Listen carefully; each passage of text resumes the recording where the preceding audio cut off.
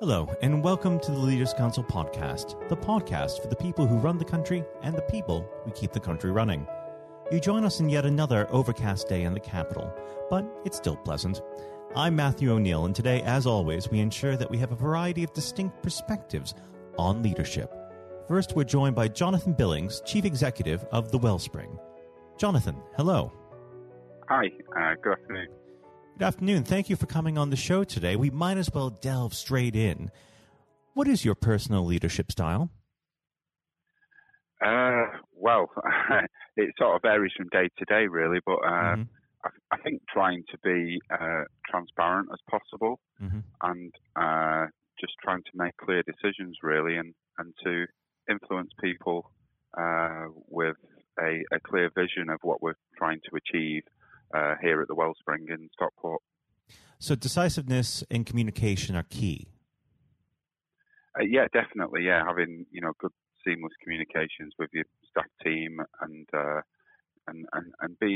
having transparency so everyone knows what people are doing.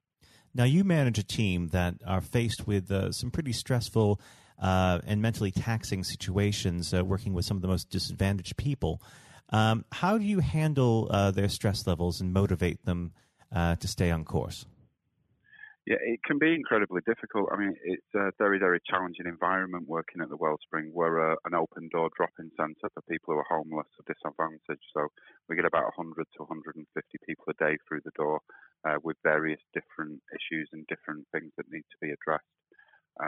And it can be very emotionally draining at times.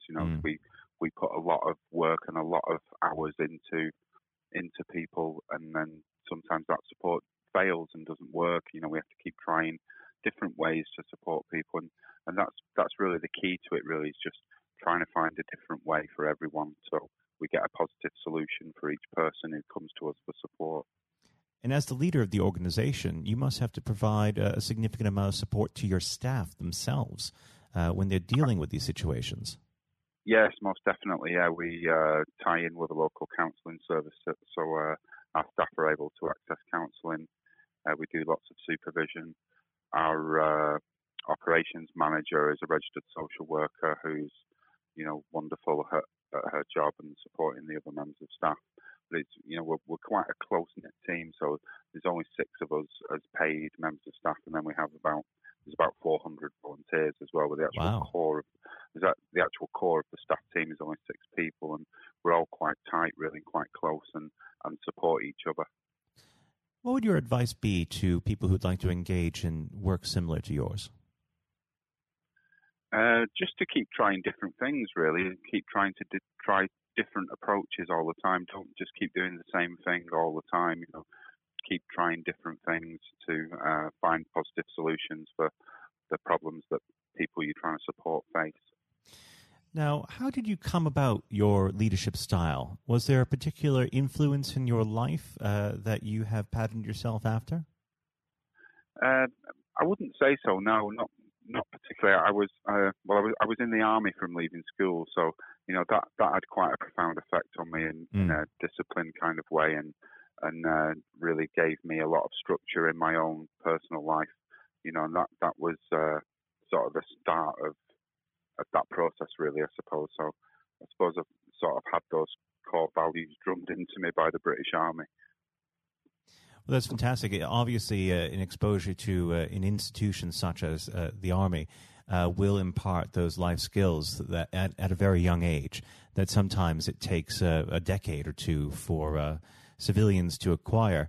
Now, having had that experience early on in life, are you looking to impart that to the younger members of staff and volunteers that you oversee? Yes, definitely. Yeah, I mean, we can always learn from each other as well. And it's not just about me imparting my knowledge to others, but it's me learning myself every day and learning to communicate better and to make clearer decisions and being more accountable and being more transparent in the decisions that you make. So I don't think anyone out there in any walk of life is ever the absolute finished article. We're always learning, we're always developing, and I think you've got to have an open mind to that, sometimes we get things wrong, and you've got to learn by those errors that you make, to make you stronger for next time. Professional development is obviously key. Do you have a program in professional development for your staff? We do. We offer different bespoke training packages, really. So we have different members of staff who specialise in different things. So, for instance, we have a project worker with us called Paul, who he only works for us part-time now because he's studying to get his PhD in recovery models, and so his speciality is drugs and alcohol support. So now he's doing his PhD in that. So we're supporting him through that process, and still allowing him to work and do lots of his research based here at the project. But as well as him doing that PhD, he's able to impart knowledge to our service users and our staff, and we can all learn from Paul's skills as well. Now, deviating slightly from the topic of leadership, now that we've brought it up, what are the key factors that result in people having to take up your services and being in that disadvantaged state? With regard to what kind of issues they have? Yes, exactly. What is the key factor, and what we as a society can do to help eliminate those factors? Well, it's quite a difficult question to answer that, because we have thousands of clients, and everyone's different. Although we specialise in homelessness, homelessness is just a symptom of something else, and often that something else is many things intertwined, and everybody's situation and circumstances, risks, and themselves they're all very, very different. So it's very important for us to treat every single client who comes through the door as an individual. And although some cases are similar, every single case is different. So you have to sort of develop your support and tailor your support to each individual so it suits them to achieve something positive. So we do a lot of support planning with people. We create plans of action to achieve what could be either a long-term goal or a short-term goal.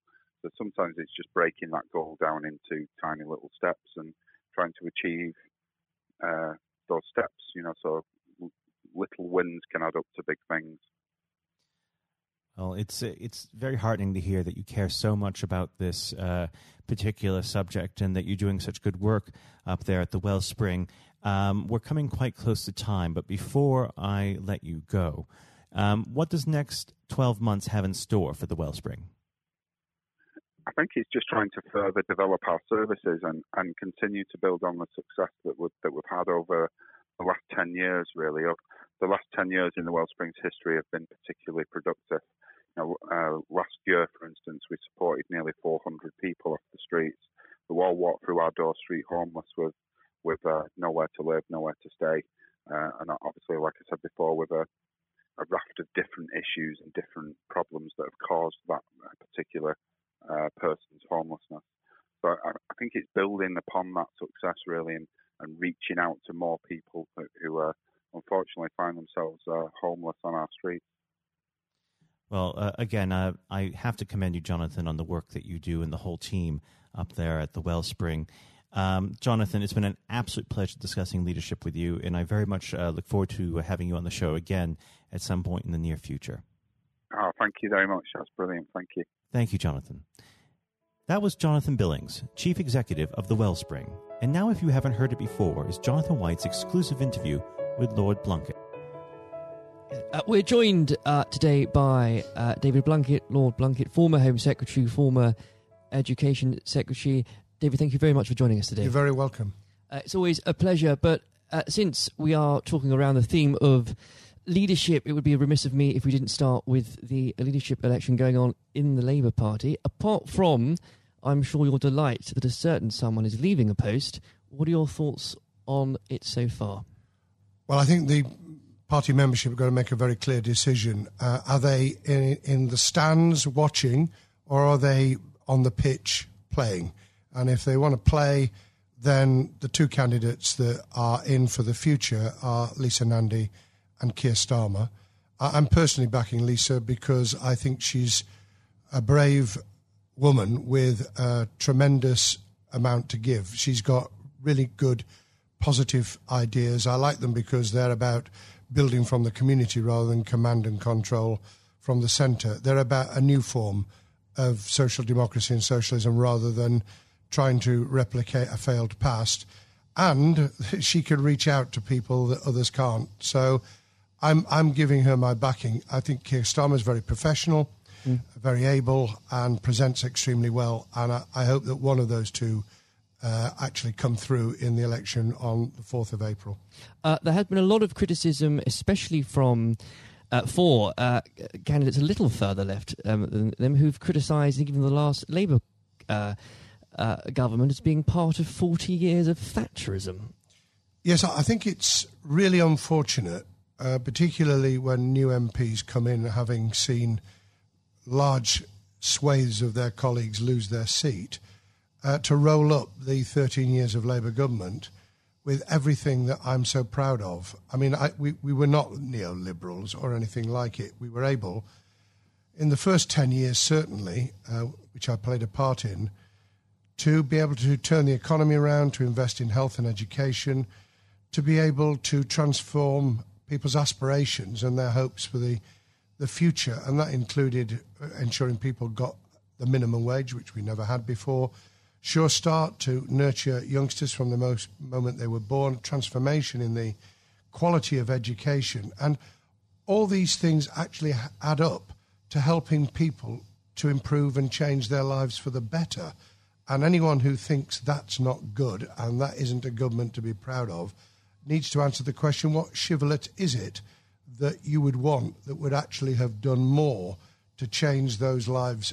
I can think of two or three myself in terms of dramatically taking on inequality, although 500,000 children were taken out of poverty in those years. I can think of being even tougher on crime, even though I was dubbed as one of the tougher Home Secretaries, because the people that I cared about most were, on the whole, not exclusively, but mainly the victims of crime. I can think about taking on the very, very rapidly growing transnational power of the big tech companies, which we still need to work through in terms of how we do that from a single nation just off the coast of Europe, and how we work internationally without getting caught up in wars we don't want to be involved in. But how are we international in a way that ensures that we play our part in making a better life for humanity as a whole, rather than disengaging and becoming alien from the rest of the world? Those are big questions for the social democratic left, particularly with artificial intelligence and robotics changing the world of work forever, I think, in the next 20 years. An ageing population. Labour got 18% of the over 65 vote in the general election. Just 18%. It's staggeringly... It's extraordinary. Staggeringly bad. And climate change, which we all know is going to be either a big gain or a terrific political trauma. We've got to take people with us. No matter which political party it is, the changes that will occur in this decade especially will determine their future ideologies, certainly. And speaking of your time as Home Secretary in government, you worked with so many different individuals of all political stripes and none at all. Is there someone, and on the theme of leadership, that stands out to you that embodies some of those qualities you described earlier? Yes, I mean, it's on the theme of bottom-up. It was some of the most inspiring head teachers and classroom teachers who, in really, really difficult circumstances, were actually transforming the life chances of children by inspiring those children to want to learn, to, if you like, lighting a candle inside them, giving them a window on the world, which created an inquiring mind and an understanding that the world was their oyster, that they could do things with support. My philosophy has always been mutuality and reciprocity. We need mutuality to support each other. We need reciprocity in terms of understanding that we don't just take, we give a lot as well. And I suppose that really comes down to if you're prepared to do something for yourself, we're prepared to do something to help you. And that's fundamentally in education, but it is in all sorts of walks of life as well. So you can have innovation, you can have entrepreneurship and creativity in business, you can have the way in which people turn things around for themselves. Small businesses have done that. The contribution to new ways of doing things, of thinking differently about our economy. Those are all grit to the mill. Those are the things we need to do. And we can do them together. It's not that you're on the side of the devil if you're an entrepreneur, or you're on the side of the angels if you work in public services. We are dependent on each other. Oh, you can't have one without the other. Yes. And I think, to coin a term, extraordinary, ordinary people, and especially when it comes to, given your answer, David, to teachers, to carers, people that honestly don't get the recognition they deserve on a day-to-day basis. And without them, half of society wouldn't function. Completely. I call it civil society, which functions even when government isn't functioning. It's the glue that holds things together. It's people working and living and having their being together and recognising that they are dependent on each other. I've obviously met incredibly inspiring leaders in a different vein. I was very fortunate to have met Nelson Mandela 3 times. I met Bill Clinton a number of times, both of whom, in very, very different ways, were inspiring leaders. I've met people in leadership positions who couldn't take a decision to save their lives.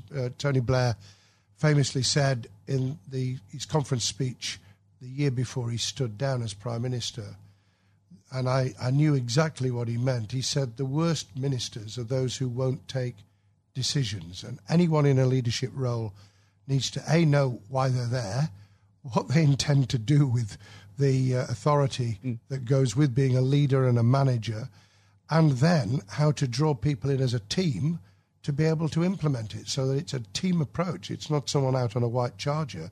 It's someone who can mobilise, motivate, provide incentives for people to feel that they're part of the solution as well. And I think whether it's politics, whether it's business, whether it's sport, it's exactly those qualities that you need to succeed in any of them. Yes, it is. And if people recognise that and they have a clear idea themselves, they have and build, because you can build leadership qualities, they know how to manage their own time and their own emotions, because we all, from time to time, feel like really losing our temper, and I don't pretend for a minute over the years that I haven't. How to control your own feelings and emotion, and how to bring the best out in other people's. How you work out that people who are really good don't threaten you, they complement you. People who have complementary skills to you are really valuable. And I suppose the ability to listen, not just for its own sake, but to listen because you are conglomerating, I suppose you would call it plagiarizing, thoughts, ideas, ways forward from everyone around you. I often think that football managers wouldn't do too bad a job if they actually talk to the fans after the game. Well, everyone knows, David, you're a big Sheffield Wednesday fan. I know. Can't be easy having to hear the praise of Chris Wilder and Sheffield United every week after week. No, it isn't, although it's damn good for Sheffield, so I'm being a bit magnanimous at the moment. That's very good about of you. Sheffield United in the Premier League, because it's change. It does change. It lifts the image of the city internationally. If you're not just because it's Sheffield United, but because if you're playing Liverpool and you're playing Man City, then that's a global audience. You're immediately beamed across the world. So that's good. I could cry sometimes. We can beat Brighton, Premier League side, in the FA Cup at Brighton. We can beat Leeds at Leeds. I was there when we beat them 2-0 in January. And then you can lose 5-0. And then you lose 5-0 at home to Blackburn, and half the fans were out of the ground by half time. What would a manager Blunkett say in this situation? I would have asked myself a very simple question. What went wrong with motivating those players so that when they came out on the field, they walked instead of ran? They didn't have any of the passion they'd had the week before at Leeds. They showed no drive and incentive to take hold of the game. What went wrong with the same players who'd played very well the week previously? And if you could answer that question, and something may have happened, who knows, something during the morning before the game started, something may have gone sour, you get the answer to that question, and you then start to ensure that we never do this again. Yeah, well, I'm a Chelsea fan, so I'm beginning to feel your pain at the minute. But I would like to pick up on another point you just made, actually, David, about choosing a strong team, people that complement you. A lot of criticism that Theresa May got as Prime Minister was that she tended not to pick, perhaps, the more ambitious, the more ministers that might well challenge her. One of Boris Johnson's, for all his faults, he has been said in the past, he's a man that picks people that are good at their briefs. Do you agree with that? Well, I'll reserve judgment on that until I see the outcome of the reshuffle, which, as we record this podcast, has not yet happened. And I imagine I would be very surprised if he didn't have quite a brutal reshuffle, not just to get people in who he likes, but people who are going to be really sparky and able and clear at doing the job, because you can have all the best ideas in the world, you can pronounce on what you're going to do, but if you haven't got leaders in those departments prepared to do it, if they're just toadies, by the way, and there is a tendency, a new Prime Minister, large majority, got to be very careful that you don't pick people because you're receiving the echo of your own voice when you're speaking to them, but get able people in. I won't comment on some of the less able, but there are clearly in the cabinet as I speak at the moment people who are really just not up to it. I mean, incidentally, anyone who won't be cross-examined by decent journalists on the BBC, who've changed their minds recently about Sky, isn't worth their salt. But part of being cross-questioned is to demonstrate to yourself that you've got a grasp of your brief, that you believe in it, and that you can persuade people of it. And if you can't do that under real cross-examination, rather than sitting on the sofa for an easy morning television program, get out of the business. Don't do it. Without a doubt. Yeah. And also, I should add, that is how Leaders of All Stripes earn that respect in the first place. But there is a question, isn't there? And try and answer the questions. That's what I always tried to answer the questions. Or be very good at avoiding them. Either way. The way of avoiding them is to take it head on and say, I'm not going to answer that question, explain why. Quite. And I think one of the great things about the Leaders Council especially is that it takes and talks to people, again, from all different backgrounds, leading something very different, whether it's a charity, whether it's a business, whether it's in politics. There comes points, though, and David, you must have experienced this, whether as leading Sheffield City Council or as Home Secretary, when people are looking at you for leadership, where do you get your strength from? I think there's something inside all of us. There's a tenacity, there's an ambition, there's a desire to get things done, to make a difference inside you, whether you're in public service, the charities, or you're driving a business that actually says, this is why I get up in the morning. So you've got to have something internal to yourself. The second is the satisfaction you get back, because you do, from seeing things change for the better. You can take pride without being egotistical. There's nothing wrong with being proud of what you do and to want to do it even better. And that's why you need both sharp minds around you. In my case, it was special advisors as well as ministers. I pretty well picked my ministers. Sometimes Tony asked me to take people who I was a little bit iffy about, and we had to meld people into the team. I was able to pick all my own special advisors, and that really did make a difference. But in the end, you've got to like what you're doing. I mean, the people who are unhappy in their skin, it's very difficult to perform if you're in the wrong business or in the wrong department of a business, or if you're really hating teaching, or in politics, you're just in the wrong department. I was very lucky because education and employment were my first loves in terms of what I wanted to do, and I got the job for 4 years. I'd then come to the conclusion that there were really big challenges for us. It turned out even bigger than I expected with the attack on the World Trade Center 3 months after I became Home Secretary. But the big challenges of security, of reducing crime, of dealing with the development of positive citizenship, which also had a read over in terms of immigration, the kind of things that change people's lives either for the better or the worse. And you don't get everything right. That's the other thing you've got to recognise, which is why being part of a broader team, being able to take criticism but not always accept it, because otherwise you blow with the wind, that's the measure. And I think if we can share those traits, those experiences, those different elements through the Leadership Council, if we can get people from very, very different leadership managerial roles and delivery roles to actually be able to share that experience, everyone will gain something from it, because that dialogue will inform, it will avoid people reinventing the wheel, it will take people a lot further than the niche, for good or ill, the niche that they're in at the moment.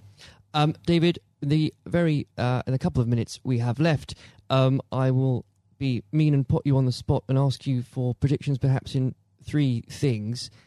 What will happen in the Labour leadership contest? How will the next few months go for the government after Brexit, after we leave the European Union on the 31st of January? And where will Sheffield Wednesday finish in the league? Lord above. I'm not sure which is the most difficult of those questions. I've already indicated where my support is for the Labour leadership. If we take it at the end of January 2020, Keir Starmer has clearly got off to a very, very strong start.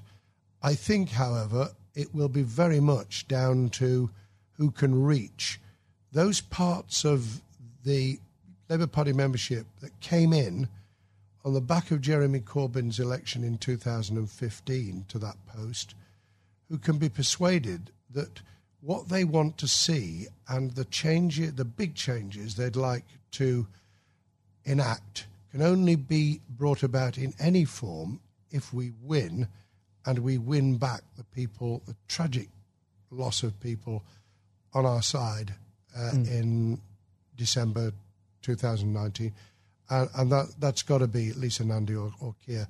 On the next few months, I think that the government will probably do quite well. I think that there are real dangers ahead in just having 11 months to negotiate trade deals, especially with bellicose pronouncements about we're not going to have alignment, as though alignment in itself is a bad thing when some of it will be very good. So I think there are dangers, but I think there's quite a bit of momentum going with the government at the moment, and that will be reflected in relationships, in doing deals in Europe and facing outwards to the rest of the world.